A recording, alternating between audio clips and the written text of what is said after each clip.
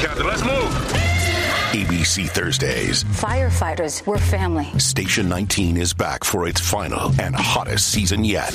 The subject has explosive chemicals. With fiery romances. You're the love of my life. And Andy is finally in charge. I'm going to be the best damn captain the station has ever seen. Station 19. All new Thursdays, 10/9 Central on ABC and stream on Hulu.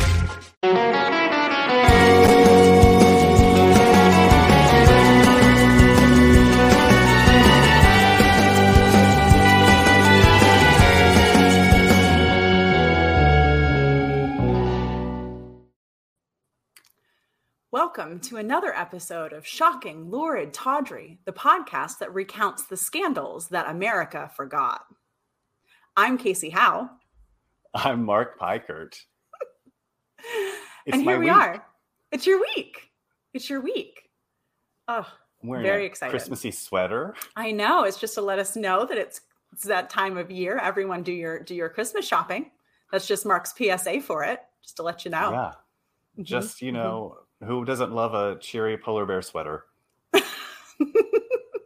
I'd also like to say that it's this time of year where I get wonderfully reminded that Mark has he's very tech savvy. Just for listeners, I'm not sure if you know that about Mark, but he likes to like hook things up and have his gadgets going and everything. I remember he was one of the first people that like streamed stuff from his phone to his TV. So I thought that was really cool. I was like, what is he doing? It's magic. But also he has all of his lights hooked up to Alexa.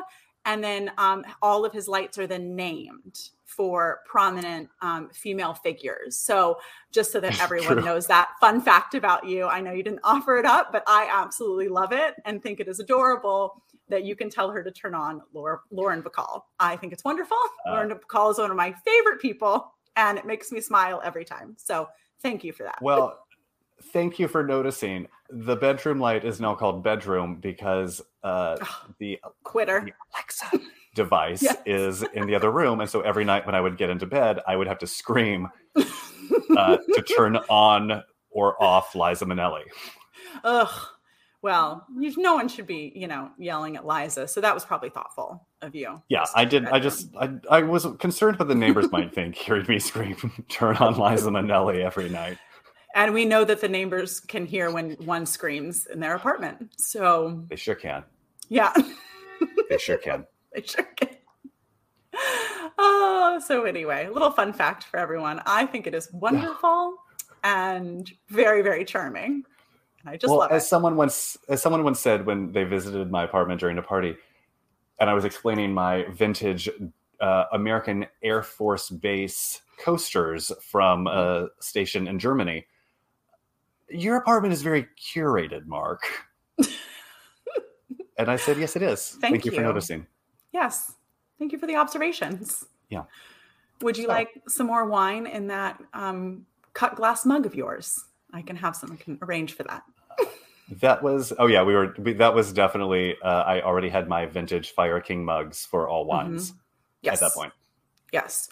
Which we know are authentic because then they showed up in Mrs. America in the show and flashed back to the 70s in the ERA. They were right there in it. Everyone can go back and look. It's authentic. And I have a yarn painting that I found on the street. Did I tell you this? My yarn painting with the flowers? Yeah. So I found it on the street in Astoria, and Astoria is a big film TV location. Right. They have studios out there. And we were watching Good Girls Revolt, that Amazon Prime one-season series. Mm-hmm. And one of the Bohemian characters had it in her apartment. I think so it was from dressing. The set? Oh yes, I think somebody brought it home and then was like, I don't want this. And so I plucked it off the street out of the garbage and carried it home. That's what happened when your show doesn't get renewed for season 2. You just throw out the stuff you stole from the set. It's terrible. Yep. You don't want the memories. Nope. It's dead to you. So it's probably healthy though for that set designer. It probably wasn't even a set designer. It's probably a coffee runner. It could have been one of the actors. Who the hell knows? True. It is Astoria. I'm surrounded by actors. That's a good point. But I'm so glad that you brought that point up about memories, because today's scandal is how one woman was ultimately destroyed by memories. Oh, although isn't that every scandal? Like, aren't people ultimately destroyed by the memories of the scandal? That's true. Many of them are, at least. Or sometimes redeemed, but yeah, not often. So I want to take you back in time, Casey. Okay. Tell me, Mark. The height of cafe society in New York City. I love it. The glamour of being at 21 Club or El Morocco or the Stork Club. Oh, R.I.P. Dancing the night away. And for a very long time, the most famous denizen of cafe society was none other than Miss Brenda Frazier. Ooh, okay. Now, if people know the name Brenda Frazier today, it is for probably two reasons. One of two reasons. Either they know the iconic Diane Arbus photo of her at a very advanced age in bed, looking skeletal. Okay. Or they know her name from a reference in the Stephen Sondheim song Losing My Mind from the musical Follies. Neither sounds great as far as a legacy is concerned. Well, the Stephen Sondheim lyric is, I got through Brenda Frazier and I'm here. Okay. Still doesn't seem super flattering. Interesting. It was not great. So she's lived a life is what you're telling me. So she actually didn't. This is an interesting one because Brenda Frazier is, I know that we say this a lot, constantly, because we're always putting Kim Kardashian in context, saying, well, before Kim Kardashian was famous for being famous, Zsa Zsa Gabor was famous for being famous, or so-and-so was famous for being famous. Not to continue doing that, but Brenda Frazier was famous for being famous. Okay, got it. So I just looked up her pictures. Born... They're very wonderful. Okay. We're going to get into those pictures in a second. Yay! I'll keep them up. Okay. So she was born in 1921, and she had extremely wealthy parents. She was one of the poor little rich girls of the era. So it was Brenda Frazier, Doris Duke, Barbara Hutton, Gloria Vanderbilt.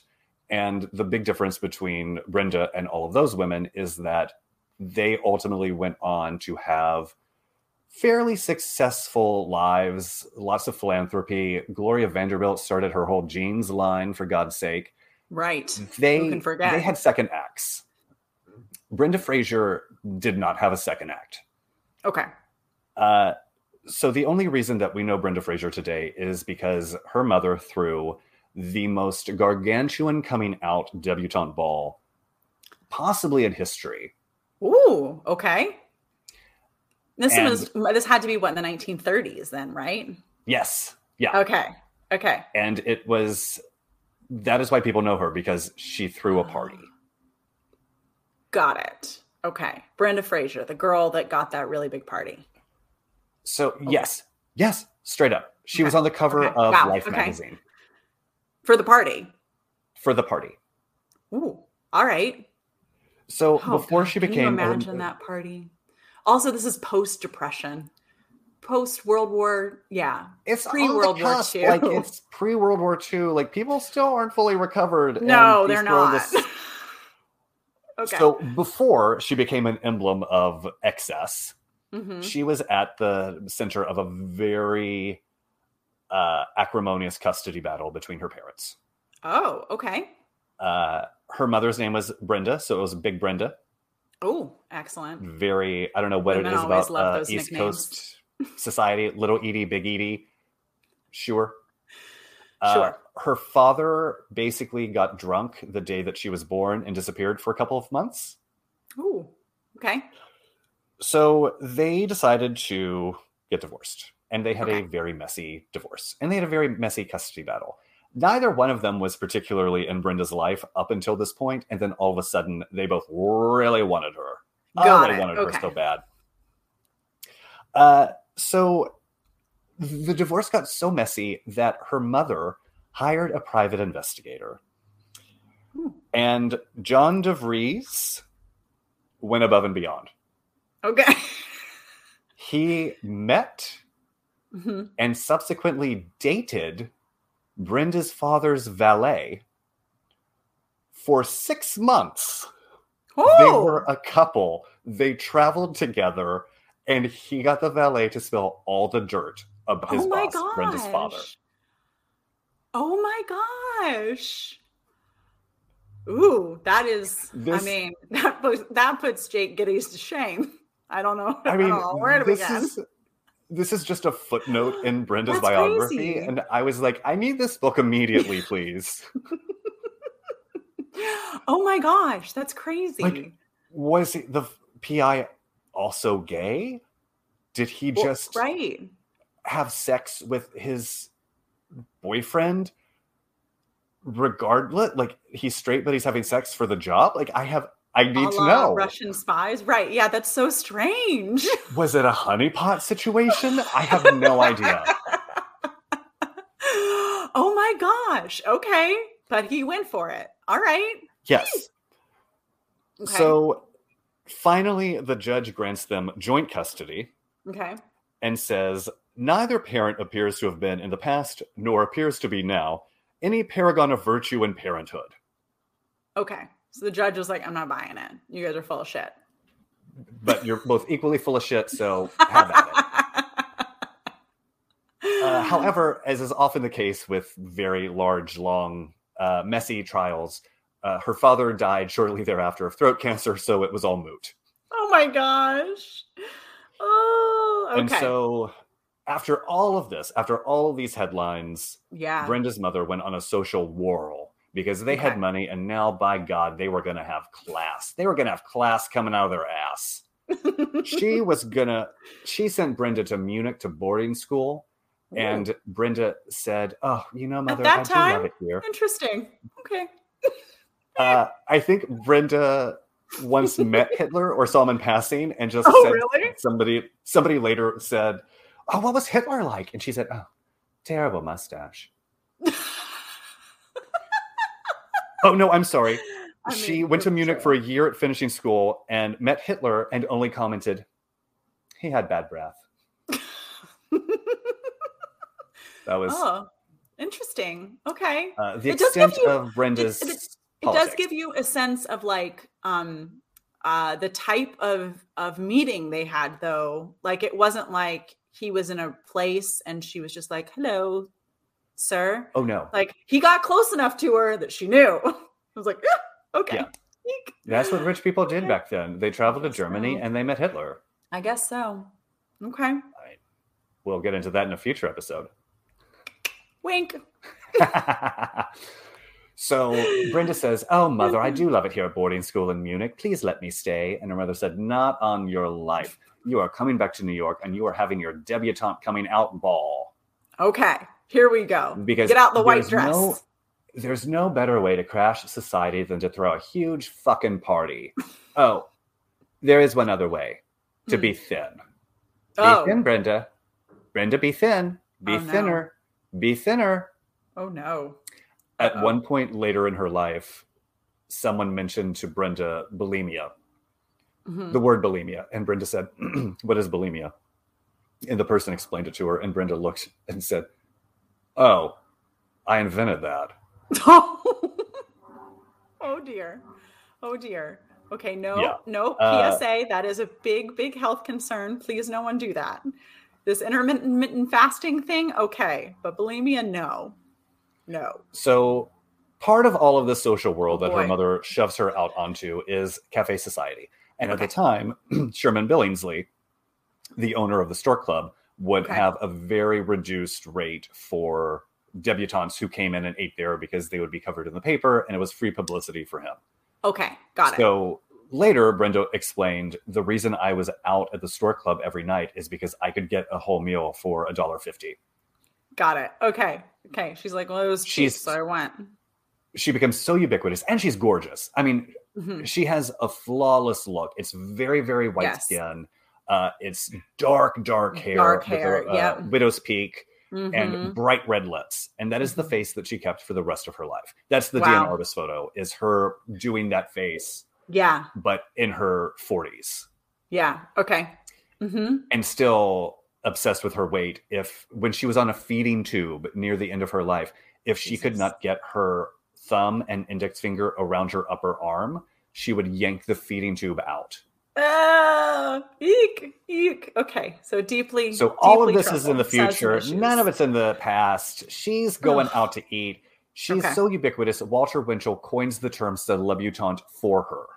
Oh, interesting. Okay. And Charlie Knickerbocker predicted that she would be the belle of the season.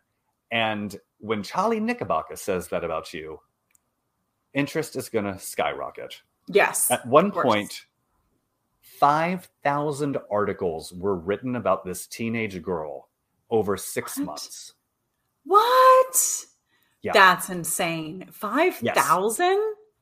6 months. She had done nothing. It's only like she hadn't even had days. her party yet, Casey. Oh my gosh. This is pre-party? This is pre-party. A lot of buildup. Oh my gosh, 5,000. Wow. So they're just tracking like everything she does, where she goes, I'm sure what she wears, everything. Okay. And she's out every night. She's being photographed. She later suffered from neck and shoulder problems for the rest of her life because she trained herself to never move her neck so that she wouldn't mess up her hair. Ooh. Okay. Like this is this is an intense life for a 17-year-old girl. Yeah, no kidding. Oh my gosh. Okay. Finally, the big night comes. Okay. And Brenda begs her mother to cancel what was quickly turning into a circus. Okay. She was always very shy. She was always very insecure. And the entire night was overwhelming to her. And Big Brenda said, "You'll be very sorry if you don't have a debut. You'll be much happier if you do." Okay. Spoiler alert. She was not happy because of the party. She spent the rest of her life, she died at age 60 of bone cancer, alternately running away from and perpetuating the image of the girl that she was the night of that party. Wow. The party was front page news all across the country. She was on the cover of Life magazine the month before it was held. 2,000 people showed up at the Ritz-Carlton on December 27th, 1938 to celebrate her. She had the flu, and her feet swelled to almost twice their size, which was always a problem, and partly attributable to the surgery she had to lengthen the tendons of her heels. Ow. Okay. But besides her feet, besides not moving her neck, besides having the flu, she danced until 6:30 a.m., at which point Douglas Fairbanks Jr. wrapped a tablecloth around her because she was shivering. He thought from the cold. She later said she was shivering from exhaustion. Oh my gosh. Of course. And she went home, and she didn't remember anything about the next day. The entire next day was a blur. So she just collapsed. Yeah. Oh my gosh. So you may not be surprised to learn that, like, on the cusp of the Depression's end, a lot of people were very intrigued by Cafe Society. A lot of people were quite put off at the flagrant display of wealth. Right. Okay. Fair enough. And a lot of people were a little bit put off that newspapers and the national media were paying so much attention to a teenage girl who had a party. Right. She went to a Broadway show, and I think it was a review, and the MC started introducing celebrities who were in the office. And so Sonia Henney, the ice skater, was there. She stands up, spotlight hits her, she stands up, applause. Somebody else was there, same thing, stands up, applause. And when Brenda is introduced, she stands up, the spotlight hits her, and there are as many boos as there are cheers. Oh boy. Okay. So in real life, she's not as beloved as the media made her out to be. No. Got it. Okay. Yeah. The backlash is very strong and pretty swift. Okay. That does not stop people from covering her. Right. And it also does not prevent her from alternately pursuing and running away from that fame. Okay. So she doesn't completely back away from it. There's a real push-pull. And I think at one point she said, "Do you know what it's like to get that much attention and then to have it taken away?" I don't know. Instagram influencers, do you? Tell us. But yes, okay. Interesting. So and of course, she could never recapture that feeling of being that famous and that popular and that in demand. And sure, to be found that interesting by so many people. Like, rich, famous men were paying attention. She dated Howard Hughes for a while. Wow. Okay. She married the football player Shipwreck Kelly. That was not a great relationship. She had a string of bad marriage. She had another not great marriage, string of bad relationships, a couple of nervous breakdowns. She had at least 30 suicide attempts. Oh my gosh. Okay. Eek. In 1963, she finally wrote an article for Life magazine about her coming out party called Ironic. My Debut, a Horror. Ah! Okay. Well, at least she's honest. As her biographer said, her life was basically over before it began. Right. Oh my goodness. Okay. And so over and over again after the party, she was dating people because the purpose of a debutante party is to get married. Yes. Right. Like, that is also I'm beautiful and eligible. Bachelors can come through and check out the merchandise. Here we go. And so there was a lot of pressure on Brenda from everyone, but particularly her mother, that she seal the deal, get married. Yeah. And at one point she was dating New Yorker cartoonist Peter Arno. And if you don't know Peter Arno's cartoons, they're fantastic and they're very witty. He kind of defined speakeasies in the 20s, that whole Manhattan vibe. I'm going to send you a few after this. Okay. And he's 30 years her senior. Oh, wow. Okay. And her mother's like, oh, Peter Arno, what a catch. Okay. So she finally does get married to Shipwreck Kelly, the football player. Mm-hmm. And at her wedding, she's walking out and a newsreel camera is filming her. And the reporter says, Brenda, are you happy? And she says, no, I'm miserable. Can't you see? Oh my gosh. And they had to bribe the newsreel company to cut that out of the footage. Oh my gosh. So she's screaming for help, but everybody's like, no. You're just a girl. It must be because you don't have a fella. It'll be okay tomorrow. You want this party. You want this marriage. You want this fame. Yes. It must be all of the things that women want. There you go. Check. Yeah. So there's no happy ending to this story. There's no second act. There's no, but this happened. Does she, so she just keeps like getting married, having relationships, but also not really doing anything. Like you mentioned, there's no like, and then she started a charity or then she was, donated a bunch of money to the Met or. Nope. Just she had a daughter that she very much loved. I think they had a somewhat contentious relationship. Okay. Perhaps unsurprisingly. She wrote about her daughter a lot in the Life article. And one of the things that she said was, my daughter is turning 18 and she will not be having a coming out party. Okay. So there's some things we're not passing on. That's good. Yes. What happened to is there anything in there about like the money? Did they just have enough money that it wasn't an issue, or did her husband marry her for her money, or how did that work out? To a certain extent, she had money.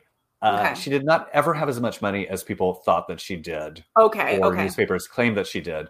Part of it was there was a clause in her father's will that might have been passed down from his father. I can't remember the exact wording, but basically it said, if my daughter should not marry and fulfill the obligations of a woman by having a child, then this large inheritance will not go to her. It will go to Yale. Got it. And at least he didn't put in a clause about it being a son. As Big Brenda said, Yale is a lovely school, but it shouldn't have that money. Well, no, obviously not. Oh my gosh. Yeah. Okay. So there was enough money to get by. It wasn't, and she wasn't running around spending lavishly the way that Doris Duke was. Sure. Okay. So she was but just no, I mean, that was her entire life was defined by this one night when she was 17, 18. And did she mostly stay in New York for the rest? She was in New York. Yeah, she did. Mostly? Okay. She did like Europe, and she was in Boston. She had some houses not in New York City, but she was always East Coast. Okay. No Hollywood or anything like that. Yeah. No, Hollywood spoke to her and they were kind of talking about it. She might have done a screen test, but she was very upfront about the fact that she had no talent, and it didn't really strike her as something to do. She was remarkably unambitious. Yeah, it just sounds like she just didn't have many interests. She was like, I don't think that her mother ever allowed her to develop any interests. I think she was a fairly talented artist. Okay. But that was not something that women of her class did at the time. Yeah. Mm-hmm. So those lessons went out the window. Yeah. Oh, interesting. Yeah. Interesting. So then she just died. How did the last photo shoot come about? Do you know anything? Was that part of her Time article? No, the Deanne Arbus. I think Deanne was just kind of connected to the society people, and so did the photo, and it's an iconic photo now because it is Brenda Fraser still trying to look like that teenage version of herself, and she's only in her 50s at that point, maybe not even quite 50. All right. But as we well know, people aged very differently back then. Very true. Very true. She definitely has the cigarette in her hand. So yeah.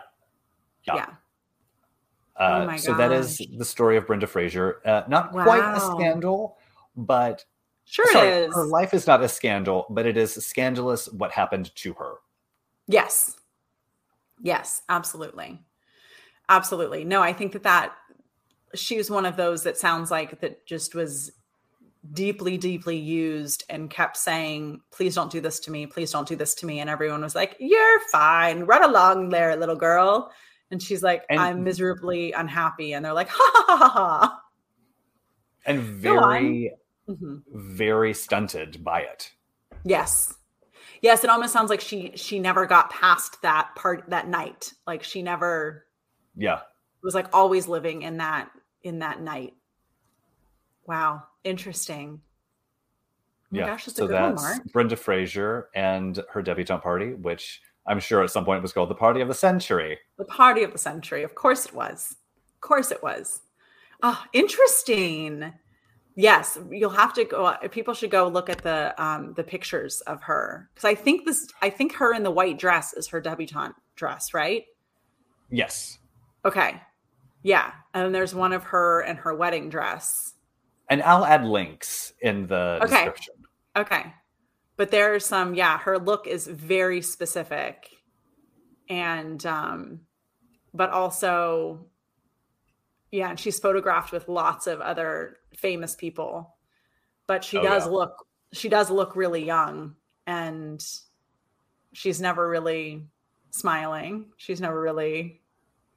And she later admitted that she had a hard time looking at any of those photos because she just saw how insecure and miserable she really was. And she wondered why no one else saw it at the time. Right. But nobody was looking at her, thinking about her internal life, her inner life.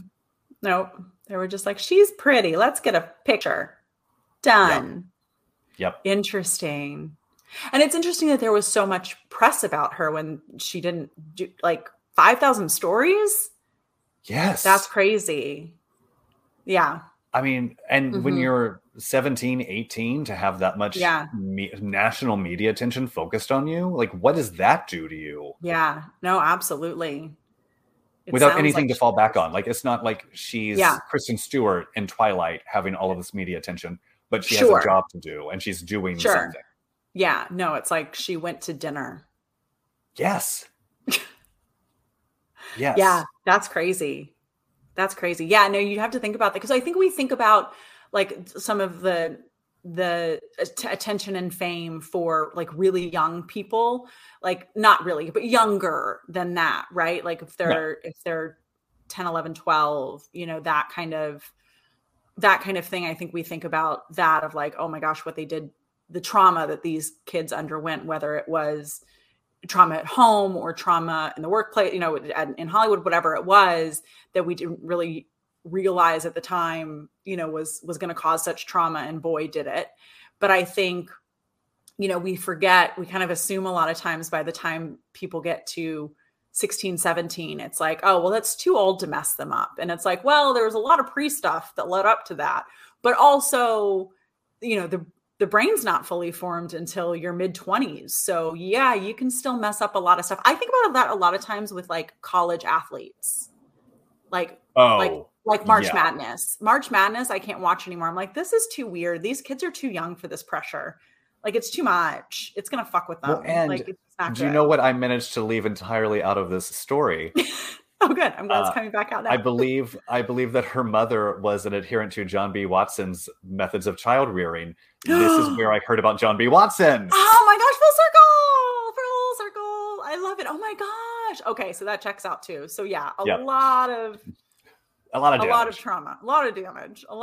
Yeah. So yeah. Okay. Well, glad that custody battle worked out. Maybe we should have just, I don't know, child serviced it and called it a day. Man, maybe she would have been better with the Nazis. I think that was probably too soon. I shouldn't have gone there. No.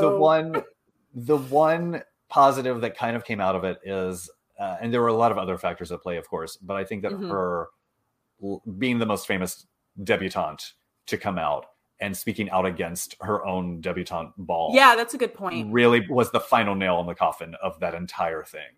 Right. Got it. Okay. Kind of helped bring down that whole facade of, maybe this isn't such a great idea. It's not quite a silver lining, but perhaps chrome plated. I love it. See, not nothing. And that's good job, Brenda. That's the happiest note I can end this on. So we should quit while we're ahead. Until next time. See you soon.